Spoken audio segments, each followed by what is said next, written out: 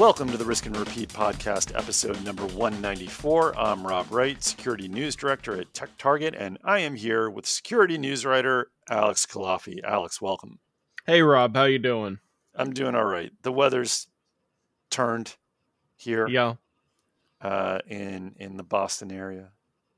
It's bitter cold now, and I'm not happy. It gets dark at 5 also, Gets nighttime dark. Gets dark at 4:30, and it's cold. I hate the cold. Anyway, we are here to discuss bug bounty platforms, and specifically HackerOne. You wrote a story a couple weeks ago, an investigative piece about HackerOne, and specifically some of the feedback that you had received or saw on social media about frustrations that security researchers were having with HackerOne, and you came away with some interesting feedback, I would say. So why don't you walk us through the complex feedback that you got from security researchers and what you found out? All right. So my story was about HackerOne, which is one of the largest bug bounty platforms. As you may know, there are a lot of programs and a few platforms dedicated to vulnerability disclosure, and not just vulnerability disclosure, but researchers submitting vulnerabilities and getting paid for them. And HackerOne is one of the largest, and it exists alongside Bugcrowd as a platform that supports a bunch of smaller vendors in sort of handling either their vulnerability disclosure programs if they don't want to build up their own, or sometimes they handle payment processing. There is a spectrum of how these organizations utilize HackerOne. But within HackerOne, there is a large community of researchers who will submit vulnerabilities to various programs. Oftentimes they'll work with a few specific programs. Sometimes they'll work with a bunch.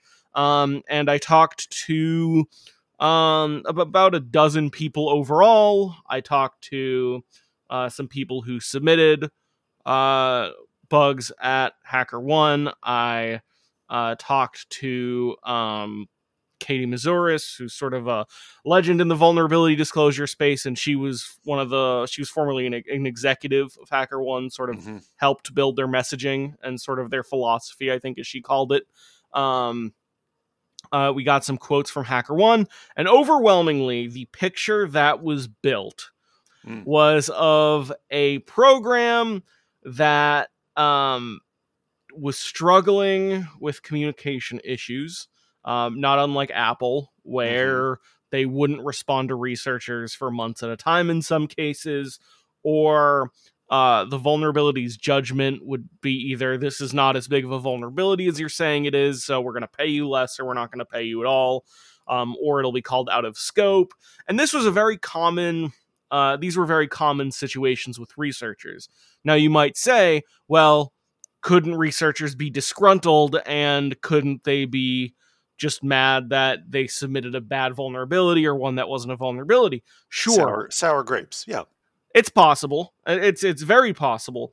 But there were very consistent stories being told to me by the people I talked to.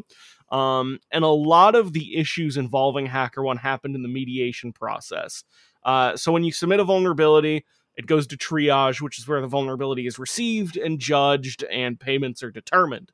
Now, let's say a HackerOne's program for, let's say, Yahoo comes back to you, and they say, sort of, either they offer you a certain amount of money you don't agree with, or they say that it's not a vulnerability that they're going to pay out, or it's out of scope, or whatever. Then it enters mediation, and that's where a lot of the issues came in. Now, with mediation, it's your opportunity to sort of make your case about a certain vulnerability and to have it judged. And overwhelmingly, I didn't hear one case of mediation landing in the researcher's favor. And one of the sort of reasons that was suggested about this is that HackerOne is paid by the vendors whose programs they run. So if the vendor says a vulnerability is out of scope, HackerOne can't really overrule them because HackerOne's being paid by this vendor. That was the assertion that a lot of people were making, including Katie Mazuris when she was talking to me. It also must state, of course, that in HackerOne's surprisingly numerous comments to me, they said that I think it was like 70% of their mediations, of valid mediations, land in favor of the researcher, which I don't. We still talk about it sometimes to this day because we're not totally sure what a valid mediation actually means, and what an invalid vulnerability submission would consist of. Right. So, or an invalid mediation request. Like, what is that exactly? Yeah, exactly. We don't really know. Yep. So to summarize, a lot of people were criticizing HackerOne for not being timely with communicating and for having a mediation process that was, in a couple people's words, basically useless or worthless for the researchers. Not very helpful if we're going to use sort of neutral language. And HackerOne did, to their credit, give me a lot of responses. And they had published a bunch of blog posts coming on the tail end of their hacking conference in Las Vegas a few months ago, H1702, where they were talking about various improvements they were trying to make. One is response times and mediation requests they want to improve. They want to add more transparency, which it meant that they were they were sort of identifying whether people in triage were hackers who were sort of hired as contractors, or if they were actual HackerOne employees, and they were also being more transparent about their Make Good Fund, which they established a couple of years ago. So that's sort of the HackerOne article in a nutshell, unless there's anything big I'm missing. I think, you hit on the highlights, but, as somebody that worked with you on this story and obviously edited it, got it ready for prime time, I think that some of the feedback that you got was very, very critical. Mm-hmm. I mean, extremely critical. And we should note, it's not just Katie Mazuris. It's, a couple of the researchers that you quote in this story by name on the record are people that have earned a lot and gotten a lot of money out of HackerOne, through the bug bounties. So it's not like a disgruntled hacker that's never gotten, a reward or gotten a vulnerability confirmed. Like, these are, some of these people are very successful on the platform, but it was striking to read some of the comments. And I encourage everybody who's listening to read Alex's article for the full experience to see just what, some of these folks were saying and how they were venting their frustrations. I mean, you mentioned the comment about mediation being pointless or worthless. Yeah, Tommy DeVos, one of the researchers. Yep, Doggy G. One of the first to earn $2 million on HackerOne, one of the highest earners to ever work for the platform, and he's actually working on a bug bounty advocacy group as of our call a few months ago, which he had been working on for a year. And he cares a lot about this stuff, and he has a lot of love for HackerOne too. He was sort of telling me a lot during our conversation about how much they've done for him, but he was also very critical of a lot of his issues with their communication. And he was basically saying that based on his feedback, because he had conversations with HackerOne mediation at this event in Las Vegas, and he was saying that, like, his vibe was that they do realize that when everyone's complaining about mediation, they can't all be wrong, which is promising, of course, but it is also telling to me that someone who is this well respected within the community, that is this prominent, and several other sort of pretty respected, I think, people within sort of the hacking community are saying this stuff and being like level headed about it and not being sour grapes, but trying to be constructive. I think it painted a surprising picture to me. Yeah, same. And I think it's worth noting. I mean, you discussed or you referenced the responses that you got from HackerOne and the blog posts. To me, in aggregate, looking at some of the announcements that they've made recently and the repeated statements that they provided to you, I'll echo my feelings from when you wrote the Apple vulnerability disclosure story last year. It seems like they know that there's a problem, or that there are issues that need to be improved. Sure, and good on them for sure for exactly. trying to get in front of them. Right. They weren't denying anything. They were clarifying that, hey, we're working on this, and mediation isn't that bad. We actually rule in favor of, what was it, 70%, more than 70%, in favor of the researchers. Which I'm going to be honest, I'm not. Well, they said valid bug Yes. submissions, which makes me think it's not the full picture, but they did tell me that. Yeah, I mean, but there were definitely some oddities in their positions. And I don't want to make too much hay of this, but we had discussions about this offline, and I think it's worth discussing here. One of the things that Katie and other folks have pointed to is the 20% commission to the vendor. Now, HackerOne said it retired the original 20% rewards fee 6 years ago. Okay. That's what they said in the statement to you. And I'm going to read the statement because I want to make sure I get this right. Quote, HackerOne retired its original 20% reward fee model 6 years ago. The phase out is largely complete. HackerOne customers are now charged via a SaaS subscription that includes all HackerOne services they pay for, end quote. Okay. Listen, the phase out is largely complete 6 years later? So some people are holding on to that deal because they want to? I know that we brought this up to HackerOne, and I know that they tried to clarify it. You noticed right off the bat pretty much that, the 20% reward fee is still listed on their terms and condition page.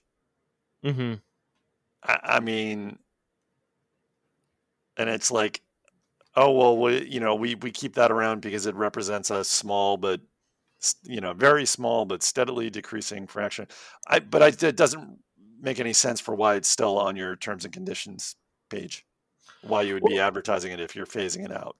So it makes sense if someone's still paying for it because it is the terms and conditions. Like it's legally, sure. But it's also confusing why it hasn't been fully phased out. Although we don't know the exact situation. Yes, it's not retired then. You can't say it's retired, but it's still active.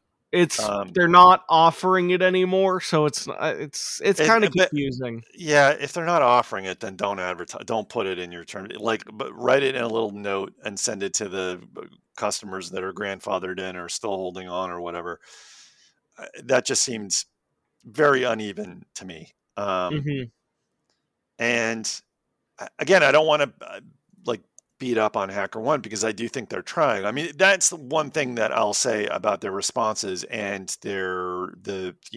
just reading the feedback that people had from the recent conference and just knowing from talking to them through the years. I mean, I do think that they are sincerely trying to build a strong bug bounty platform, third-party platform that can serve both vendors and security researchers effectively.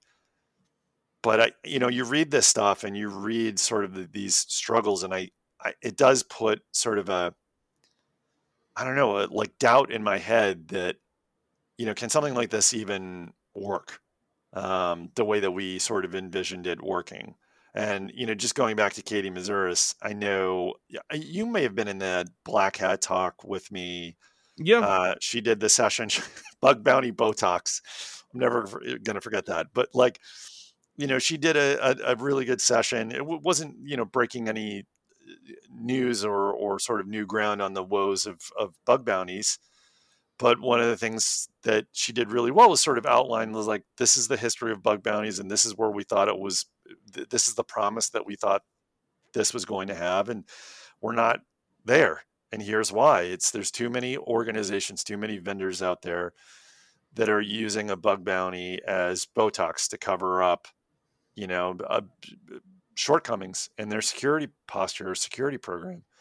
And I do wonder if that's ultimately manifesting itself here, because as you mentioned, and as we've talked about at length, the customers are not the security researchers. The customers are the vendors that are using HackerOne as an outsourcer of bug bounty infrastructure and expertise. So I don't know. It does put a little doubt in my head about, can this be effective? Can you serve two masters? Can you appease the security research community, the white hat hacker community, and also abide by the desires and needs of your customers, of the vendors? Because there's a lot of vendors out there that just would much rather sign researchers to NDAs when they report a vulnerability and never have to disclose them. Mm-hmm. And that's just a fact, and that's a tough thing to juggle. It's not always about the money. Sometimes it's about getting and giving credit, public acknowledgement. So I don't know. You have thoughts? Did working on this story, did it put doubt in your mind about can this work, or am I just a pessimist? So specifically something like HackerOne, you're saying? Yeah, like a third-party platform. So you sort of have to understand the complexities, because if you go in with this like fully researcher first bug bounty program where the platform can make the executive decision to rule in favor of the vendor and have the vendor pay out over the vendor themselves about the vendor's product, no one would ever subscribe to that, right? Yeah. No one would. And there could be things like one of the fees, in the same way that at the hotel there's the daily resort fee. Maybe as part of the subscription there could be an extra $1 or $2 per customer that goes into the Make Good Fund, where not HackerOne, but let's say Hacker2 can decide to say, this was the judgment, we respect their judgment, but we feel that this is worth paying out, and so here's this fund we can go from that both respects the researchers and sort of respects the vendors. So that's one sort of possibility. But you go a little deeper, and then you get into the disclosure stuff, and it's like, could you make it a requirement and have it be as big as HackerOne to make it so that every vulnerability gets disclosed? And that's kind of a hard sell for vendors too. I'm not sure if, I think BugCrowd still has some allowances for bugs not being disclosed, but I think what people were saying was that they're more direct with it. But you look at someone like ZDI. ZDI has disclosure rules, but they're also not a platform, and they're also more a tool for the researchers and an intermediary for vendors, for researchers to submit bugs to vendors on more their own terms. So it's complicated. Do I think HackerOne could be as large as HackerOne and make it so that they could overrule vendors and sort of make definite disclosures for every single vulnerability? I think that's impossible. I think it's just impossible for something like that to exist. Yeah. Do I think there's a lot of runway for a large platform to improve? Yes, I think there's a ton. Whether it's having like a new make good fund that sort of is built into the subscription fee, like maybe it's $21 instead of $20 a month. If it's, I know like a program doesn't cost that, but let's say there's a $1 surcharge for a make good fund, or let's say it's like a Bugcrowd does. I think DeVos was telling me, because he runs a program for Bugcrowd, and he's saying that the top hackers every month get recognized, or every quarter get recognized with swag, and that's sort of like, that's a good thing to do. Stuff that shows that like you care, right? Which I'm not saying HackerOne doesn't care and doesn't have their own versions of that, but sure. I think taking the constraints that you have and using that and still finding ways to become better, I think is still very possible, even if there are limits to the libertarian hacker future that everyone wants. You make some good points, and I'll add that, I mean, just looking at the latest number of CVEs, and I mean, gosh, like the number of 0 days this year, I mean, these numbers are only going up. So it seems like a HackerOne, a Bugcrowd, a ZDI, different approach, different type of business model, but similar, that these services are, economics aside, these services are needed. That expertise, that infrastructure, that assistance is needed. There are companies out there that are, look, cloud didn't make things less complex. That was a lie. We still have just as many complexities with IT and technology in general. And now we've got OT and ICS. I mean, this is only the numbers are only going to continue to go up. So you think, okay, this is, these types of offerings are perfectly positioned to meet the needs of companies that don't want to do, whether it's John Deere or whether it's Apple, that just don't want to do it on their own, that want assistance, that want to outsource to people that know how to manage relationships with security researchers. But if you can't if you can't do that, if you can't communicate with the security researchers and build relationships and use that expertise and act on it, because you're beholden to vendors that just have a completely different idea about what a bug bounty is and what it's there for, and who's running things, and how decisions are made, to Katie Mazuris's point, then yeah, I think that there's going to be trouble. You could be writing a lot of these stories in the future, Alex. Yeah, so, I mean, that's sort of, the Apple story was a year ago, and there wasn't no overlap between the two stories in terms of the struggles that whether it's a vendor or platform has. But we should note, I mean, you did a follow-up story to the initial Apple story about, these researchers being disgruntled and thinking about selling their vulnerabilities to, day brokers. You did a follow-up story months later, and you talked to some of the same researchers, and they said, hey, we feel like, maybe they've made some improvements here. Still a long way to go, but whatever. I hope I'm characterizing that correctly.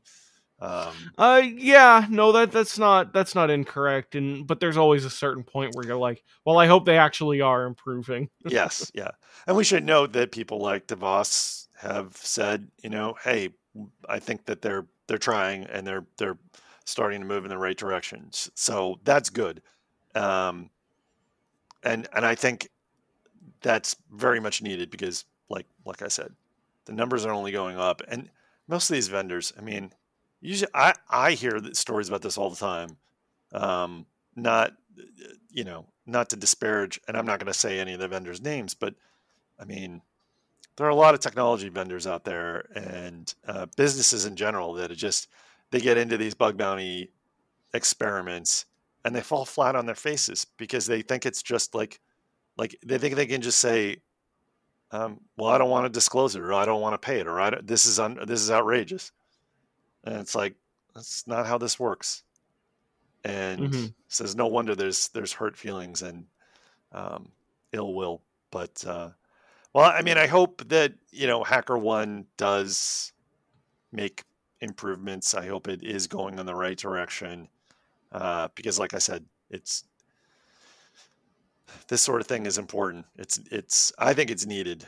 Whether it'll be successful ultimately, and who knows? But so I'm sure you'll be doing a follow-up at some point down the road. Not to commit you to another article, Alex, but Yeah, I wonder who it'll be next year.